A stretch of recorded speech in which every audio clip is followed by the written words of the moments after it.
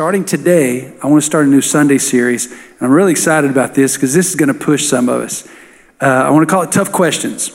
Tough Questions. And I want to deal with some of the tough questions that you might be dealing with as you pursue your relationship with Jesus Christ. Or maybe there are questions that others have asked you that you didn't have answers for. Or maybe questions that you're afraid somebody's going to ask you. So maybe you're a little reluctant to share your faith in Christ because you know some of these questions are coming that you may not have the answer for. So we're going to deal with some of those over the next few weeks. And Pastor Kyle will tell you at the end of the service how you can text in your questions so that you can be a part of this series this month by sending your questions. We'll deal with them from a scriptural basis. And that's the only thing that I can commit to you is that we will deal with them from the scriptures. I'm not interested in being politically correct. I'm not interested in being just culturally acceptable. I'm interested in what the Bible says. So we're going to deal with every tough question from the scripture standpoint. So if you have a problem, email God. All right. So next week, I'll tell you right now, next week, I'm gonna take on probably some of the more, the top questions that get asked, and I'm gonna deal with like a second tier questions today. But next week, we'll talk about things like, why do bad things happen to good people? Why doesn't God end all suffering? Why won't he take my addictions away? Why are some people healed and some people are not? And I don't know if I'll get into all of this, but things that we're going to deal with things like, can you be a homosexual and Christian at the same time? Can you continue to sin and be a Christian? Why does evil seem to always prevail? Why should I go to church with hypocrites? I'm pretty sure that was for all the people in the other services, right? Yeah. What's the mark of the beast? We're going to talk about a lot of fun stuff this month. It's going to be great. But let's start today with probably, if I go back to some of the questions that I get asked the most, right there at the top are, why do bad things happen to good people? Why doesn't God just end all suffering? This would be probably the third or fourth most asked question.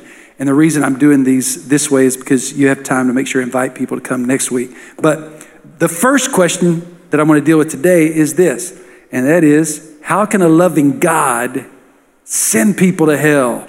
If God is so loving, why in the world would he send people to hell? That just seems cruel and unjust. Well, the short answer is he doesn't. Sin does. Sin is what sends people to hell. God's been working desperately to prevent us from going to hell, even sending his own son to die on a cross so that we wouldn't go to hell. But let me paraphrase it like this, and I'm going to provide scripture for every one of these questions in just a minute. But let's put it like this. What if you knocked on the door of the most expensive house in North Dallas, in the biggest neighborhood, and you just walked up to any random house? You don't know who lives there. They don't know you. And you just knock on the door, and they open the door, total strangers, and you just inform them, hey, I'm moving in with you. How many of you, how do you think that would go? That would probably not go well. I don't think there's anybody here that thinks a normal, sane person would say, well, sure, yeah, just come on in. We just don't do that. But people live their own lives, do their own thing, reject God, disobey his commandments, live according to their own pleasures, their own will, their own way. But then somehow or another, at the end of their life, they get to the end of their life and knock on God's door and says, hey, oh, by the way, I'm moving in with you. I'm coming in. Why would we think that God should allow that person in when they have never pursued a relationship with Christ their entire life? Most people say, well, because God's a loving God. He's a loving God. He's a loving God because he gives us the opportunity to choose to serve him or not. That's the proof of his love. And I'll explain that. You see, if we choose to reject him, he's our creator, but he's not our father. He is our Father when we come into right relationship with him. And being in a right relationship with him is found in John 1:12. It says, yet to all who received him, to those who believed in his name, he gave the right to become children of God. We become children of God because we believe and receive. That's what makes us children of God. We're all created by God. He's our creator, but he becomes our Father when we become his sons and daughter. Let's say it like this, ladies. Let's say a guy came up to you, you did not know him, from total stranger, and he, vows his undying affection for you and tells you he's in love with you and wants you to be his girl. Yeah, there's a smart lady right over there. Yeah, no. Okay, but what if he comes back tomorrow, says the exact same thing? Double no. Yeah. And then somehow or another, he found your cell phone number and he's texting you and he's calling you all hours of the night, telling you how much he loves you. And he just keeps showing up. He showed up at work. He showed up at your house. You were out hanging out with some friends at the movies. He showed up at the movie theater. And he tells you, I love you. And because I love you, you must love me. See, there's nobody in here that thinks that's right. There's just something wrong with that. Well, what's the next thing you do? You call and get a restraining order. That's what you do.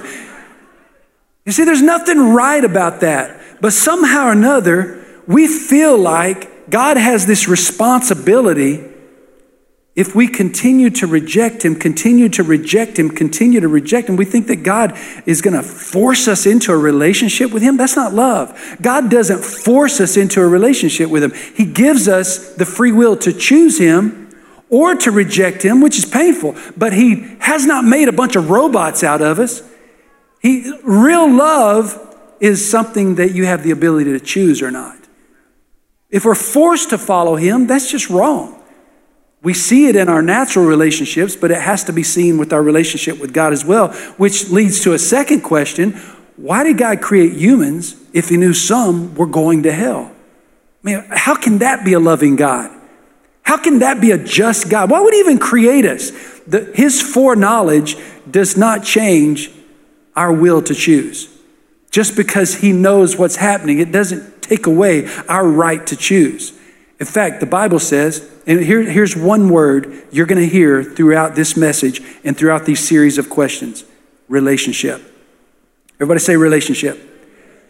You need to understand that God wants a relationship with you, but he gives you a choice to accept it or to walk away from it. He will not stalk you and force you into a relationship, but he will offer you and invite you and give you that chance to have relationship. He had relationship with Adam and Eve in the garden. He says he walked with them in the cool of the evening. He wants fellowship. He wants relationship. But notice this on these next scriptures. I want you to see this. Genesis 1:26 says, let us make man in our image. What does that mean? That meant fellowship. The Trinity was in fellowship, in communion with each other. God the Father, God the Son, God the Holy Spirit. It's all that existed at this time. But he said, let's make man in our image to have fellowship, relationship with us. But then there's two things that I want you to notice here. In Genesis 1:3, when God started creation, he said, let there be light, there was light. He spoke and things existed. Everything from light, darkness, the expanse to trees, vegetation, the waters, the oceans, animals on ground, animals in the sea. He made all of that by his spoken word. He spoke it into existence. And he said it was good. But then when it came time to create man, he went one step further. And it says in Genesis 2:7, he formed man from the dust of the ground. He didn't just speak into existence. He went one step further and he touched us. He formed us from the dust of the ground. In other words, he wants closeness. He wants intimacy. He wants relationship. He wants fellowship with mankind. That's why we are different and separated from the animal kingdom. They were created by a spoken word, but he formed us and he created us, and he still wants relationship with us today. We are invited into relationship with him, and we have the choice to choose to accept it or to walk away from it. But what if somebody is a victim of tragic circumstances, let's say their entire life, they were treated terrible, inhumane, unjust. Somebody spent their life as a victim in the Holocaust. Or maybe somebody was in a home where they were molested. Or maybe they were a victim of incest or rape or some other type of inhumane, unjust treatment. And because of that, they felt abandoned by God. They hardened their heart and lived a life separated from God. But then at the end of their life, they're laying there about to pass from life, and somebody comes to them and gives them one last chance to accept Christ, and they still reject God. Does a loving God actually send that person to hell? They've been treated so bad, so wrong their entire life. Does God really send them to hell? Well, we kind of dealt with that, with the fact that God doesn't send anyone to hell. Sin does. But here's what I need us to understand, is that there's a presumption in that question that everyone wants to go to heaven. And not everyone wants to go to heaven. Some people have chosen to run from God, to rebel from God, to do their own thing. In fact, singers write songs about it. If heaven's not like a relationship we have here on earth, I don't want to go there. Something, if all my friends are in hell, that's where I want to go. Some people just don't want to go to heaven. And so is it right for us to think that the person that has avoided God, rejected God, run from God their entire life for whatever reason, at the end of their life, God's going to step into their life and say, hey, I know you've rejected me and run from me your entire life, but I'm sorry, you have to come with me now. I'm forcing you to spend eternity with me. God doesn't do that. He gives every single one of us a choice. But we need to understand that hell was not prepared for you or for me. The Bible tells us in Matthew 25, verse number 41, that hell was prepared for the devil and his angels. That's what hell was prepared for. So when we start thinking about how could God send people to hell, he's trying to keep us from going to hell. Hell is prepared for the devil and his angels. That's who he wants in hell, not you and me or any of our loved ones. We have to remember that. But that leads us to a third question. Isn't everyone children of God? If God made us all, aren't we all his children? And wouldn't he protect us all and keep us from going to hell? Well, the fact is we're not all children of God. I said we're created by God. We're creation. But we are made sons and daughters of God, according to Galatians 3:26, through faith in Christ Jesus. That's what makes us sons and daughters of God.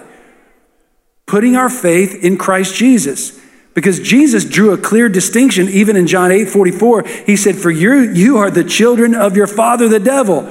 There were some people that were living like the devil, and he says, you're of your father, the devil. And I know some of those people. I've met them. You've met them too. But Jesus said this because there were people who had made no place in their heart for the message of Jesus Christ. In John 8:37, just a few verses earlier, before this, it says, yes, I realize that you are descendants of Abraham, and yet some of you are trying to kill me because there's no room in your heart for my message. And there are a lot of people that have just chosen not to open up their heart for the message of Jesus Christ. And because of that, they are separated from him. They're created by him, but not his son or his daughter. Using the same illustration of moving into someone's house. Let me ask you this. If a stranger came to your house, knocked on your door, total stranger, and said they were moving in to your home, would it be fair for me to call you mean or unloving if you didn't let them in? Would it be fair for me? No, it wouldn't be fair. Because you're not being mean or unloving. You're just using common sense. It's not based on love. It's based on relationship. Now, if you went to somebody who you had a relationship with, and I was without a place to stay, and I went to Ron Nelson's house and knocked on his door and said, would you let me in? He'd probably stick me in the garage, but he'd at least give me a place you can sleep in my canoe in the garage, okay? But it would be based on a relationship. You would let people in if you had relationship, but not if you don't. So it's the same with God in our relationship with him. God's invited all of us into relationship with him. And he's done everything he can to try to prevent us from spending eternity out of his presence. See, hell is really separation from God. And he's done everything. He has put the church in our community to keep us from making the decision to be separated from God. He's put people in your life who have told you about Jesus. He has sent his word to tell us about his plan for our lives. He has sent his Holy Spirit who convicts us and draws us in so that we would hear about Jesus, so that we would not make a decision to fall away from him. He has put plenty of roadblocks in our lives. In fact, let me explain it like this. What if you came to my house and I said, hey, enjoy the whole house except for that door right there. That door that has the lock on it, that steel door that's over there has a lock on it. Don't open that door under any circumstances because there's a lion behind it. And if you open that door, it will kill you. Some people, now your interest is piqued. And so you really want to know what's behind that door. But what if I said, look, I haven't just told you to stay away from that door. There's actually a sign over there. I put a sign so that you would say, in fact, I paid for a neon sign. And the sign says, don't open this door under any circumstances. If you do, you will die. Stay away from this door. So let me ask you a question. Ernesto, what if you opened the door anyway and died? Jennifer, let me ask you. Is it my fault or is it Ernesto's? Be real with me. Both? No, don't blame me. I warned the hard-headed fool. I told him don't open the door. I put a neon sign that said don't open the door. You could have blamed me. Jennifer, thought we were closer than that. The fact is, Ernesto made a decision that I warned him. I pled with him. Please, I paid for a cool sign. The fact is, God has put signs up everywhere. His nature is a sign that God exists. And he continues to present himself to us that I want relationship with you. I want you to be in right relationship with me. So I am telling you, don't go down this pathway. It ends in destruction. There's a lion on the other side that will kill you. Don't open that door. Yet we still choose to open the door. And many still choose to blame God. The fact is, 2 Peter 3:9 says that he's patient with you, not wanting anyone to perish, but everyone to come to repentance. He wants all of us to come to repentance. That's why you're here or online listening to this message. It's one more opportunity where God's trying to get through saying, hey, I don't want you to perish. I don't want you to walk through that door. I want you to experience every good thing that I have planned for you. Which leads to another question. If the worship team starts coming back up here, listen, one more question. Don't all roads lead to God anyway? I mean, I'm making a big deal about this Jesus thing. Listen, let me explain it like this. James Holmedal said, take some pastors out to eat. So let's say James invited me over to his house, invited Starla and I over to his house, and he gave me directions to his house. And he said, okay, listen, when you leave the church, I want you to turn left on Hebron and go back towards the tollway and get on the tollway and head north and get up there somewhere north of Sam Rayburn Tollway. You're going to exit off and that exit, and then you'll go down and you'll find my house in that neighborhood. And it gives me these specific directions to his house. And what if I said to James, I said, James, that's really nice. Appreciate those directions. However, I don't like traveling north on the North Dallas Tollway.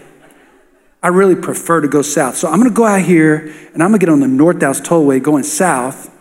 And I'm going to get off, somewhere around Forest Lane down there. And I'll exit off and I'll work my way over to Loop 12. And, maybe I'll come back up around Beltline. Beltline's got a lot of restaurants. And in fact, maybe back down around Highland Park. I like those houses over there. So I'm going to go back down there. Can I find your house over there? No, you idiot. All those kind things I just said about you up here, I take back because you can't even follow directions. No, those directions don't go to my house.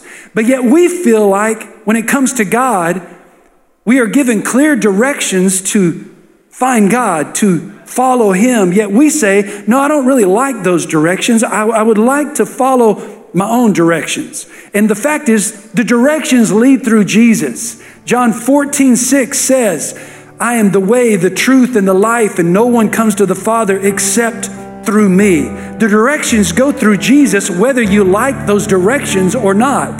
That's the way to get there.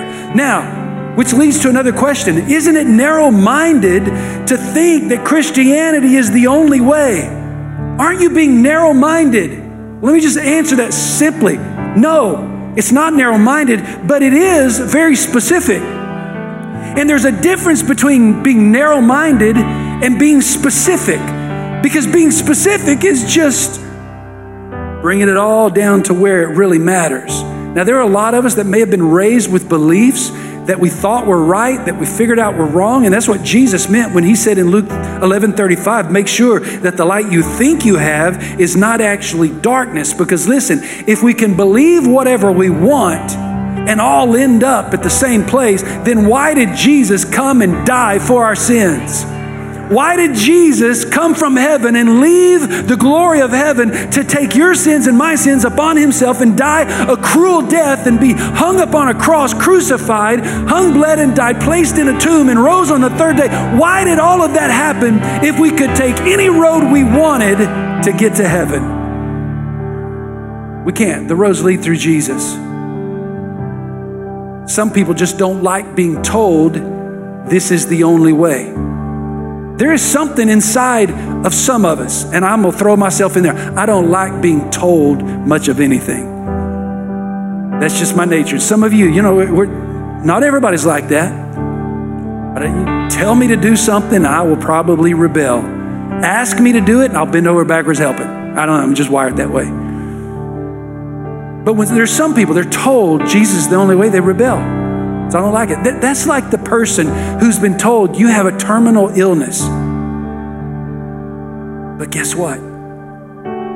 I have found the one cure for your terminal illness. There's no other cure but this one cure for your sickness. And I'll offer it to you. And you tell me, well, thank you, but I would like options. And I'm not going to take this one cure for my terminal illness because I would like other options. That doesn't make any sense. The fact is, we've been given the one cure for the sin issue, and His name is Jesus. 1 John 5:12 says, whoever has the Son has life. Whoever does not have God's Son does not have life. It's pretty plain and simple. John 14:6, we read earlier, I'm the way, the truth, and the life. No one comes to the Father except by me. In fact, let me explain it like this. When the Titanic went down, a message board was placed in Liverpool, England, to help family members find their loved ones. And there were two categories on that message board. On one side of the message board, it said known to be saved, and a list of people that were known to be saved. On the other side of the message board, it was titled known to be lost, and those who were known to be lost. I want you to think about this. When people got on the Titanic, they came from all different backgrounds. Some had first-class tickets like Rose. Some had second-class tickets. Some had third-class tickets. Some, we don't know how Jack got on. But the fact is, there were people that came from all different backgrounds. But at the end of the day, the only thing that matters is which one of these categories are you in? Known to be saved, known to be lost. Which one? Because that's all it's going to boil down to. 1 Corinthians 1:18 says this, the message of the cross is foolish to those who are headed for destruction, but we who are being saved know it is the very power of God. Notice the two categories there. The message of the cross is foolish to those who are headed for destruction, but we who are being saved. Two categories. Known to be saved, known to be lost. which leads to my last question, and I'm going to stop. What makes Christianity unique? How can I know this is the way?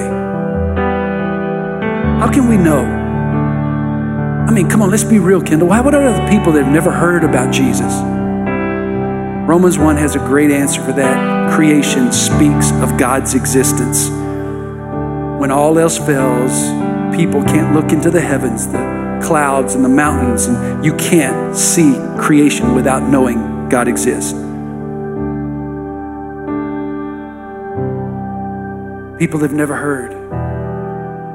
What about the Buddhists? What about the Muslims? What about people? In fact, Billy Graham said it like this: Christianity is not a religion, but it's a relationship. Relationship. He said most of the world's religions are based upon philosophical thought, except for Judaism, Buddhism, Islam, and Christianity. Those four major religions, I'll call it a religion for this conversation, are based upon personalities. Judaism, Jehovah God. Buddhism, Buddha. Islam, Muhammad. Christianity, Jesus Christ. Out of those four persons, only one can claim resurrection from the dead. Only one. What makes Christianity unique? Jesus came and died carrying our sins to the cross, but rose again on the third day, a claim that is certain and proven true. Christianity is the only religion that solved the issue with sin. So let me ask you a quick question. Because there's some right now, you're simply removing yourself from the whole sin issue. Somehow or another, we have a way of doing that. We make ourselves feel better by pointing out others' sins. We make ourselves feel good by thinking I'm not as bad as somebody else. But just so we all understand that we're all in the same boat, let me ask you a question. How many have ever, and be completely truthful with me, how many of you ever lied at some point in your life? You lied. Told your mom and dad you didn't eat the cookie when you did. You know, when you said, tell them I'm not here, that's a lie. We've lied. Okay, maybe it was a paper clip at work, but how many of you ever stolen anything? I'm looking around, now some of you just joined the lying group, because I can see you're pretending you've never stolen anything. You've stolen something, or it was somebody's heart. You stole. Oh. All right, we got liars. We've got thieves. Do you know what Jesus said? He said, if you look on someone with lust in your heart, you've committed adultery. So I'm not even going to ask you if any of you committed adultery. I'm not even going to ask you, because I know. Okay, so we got liars, we got thieves, we got adulterers. You know what the Bible says? Jesus he took the 10 Commandments to a whole nother level when he said, if you've had hate in your heart towards somebody, you're guilty of murder. Anybody ever hated somebody? Oh yeah, so we got lying, thieving, adulterers, murderers in the house. I bet some of you slammed your thumb with the hammer and might have taken the Lord's name in vain. Maybe. The fact is, we are sinners and we have a sin issue. Christianity is the only religion that dealt with the sin issue. See, it's sin that sends people to hell. So God stepped in and dealt with the sin issue because we couldn't. Because the only way we could stay out of hell is to appear perfect before God in judgment. The only way this is humanly possible is for us to accept that God, through His Son Jesus Christ, came to this earth, lived a perfect life, and took the punishment for our sins upon Himself, and then rose again on that third day. That's the only way. No other religion did that but Jesus. In fact, Galatians 1:4 says this: Jesus gave his life for our sins, just as God our Father planned, in order to rescue us from this evil world in which we live. He has died so that we would be rescued. Why are we rejecting the rescue? Somebody's throwing a lifeline. Somebody has inflated that getaway boat, and we're just staying there dying in our sins. Psalms 86:5 says, "O Lord, you're good, so ready to forgive, so full of unfailing love for all who ask for your help." He's ready. All you got to do is ask for his help. It's as simple as this. ABC, admit you've sinned, and we just all did. Second, B, believe on the Lord Jesus Christ. Believe that his sacrifice for your sins was enough. But then C, confess him as your Lord and Savior. It's as simple as that. That's kind of Romans 10:9 and 10, all wrapped up into A, B, and C. Admit we're sinners, believe in Jesus, and confess him as your Lord and Savior, and he can rescue us off that road that's leading us to eternity and separation from him, and put us on a road to eternal relationship with Jesus Christ. God wants to do that for you, and do that for you today if you'll just let him. Do me a favor, stand to your feet all over this place. As you're standing, I'm going to ask you to bow your heads just for a moment. As you bow your heads across this room, how many people from front, the back, the left, to the right, every man, woman, boy, and girl listening to me right now, you realize you are not in right relationship with Jesus Christ? You're on the wrong path. You've allowed questions and doubts and insecurities and fears to keep you from being in right relationship with. You've let hurts and pain and difficulties of the past keep you from right relationship with him, but you realize you cannot leave this room without making things right with him.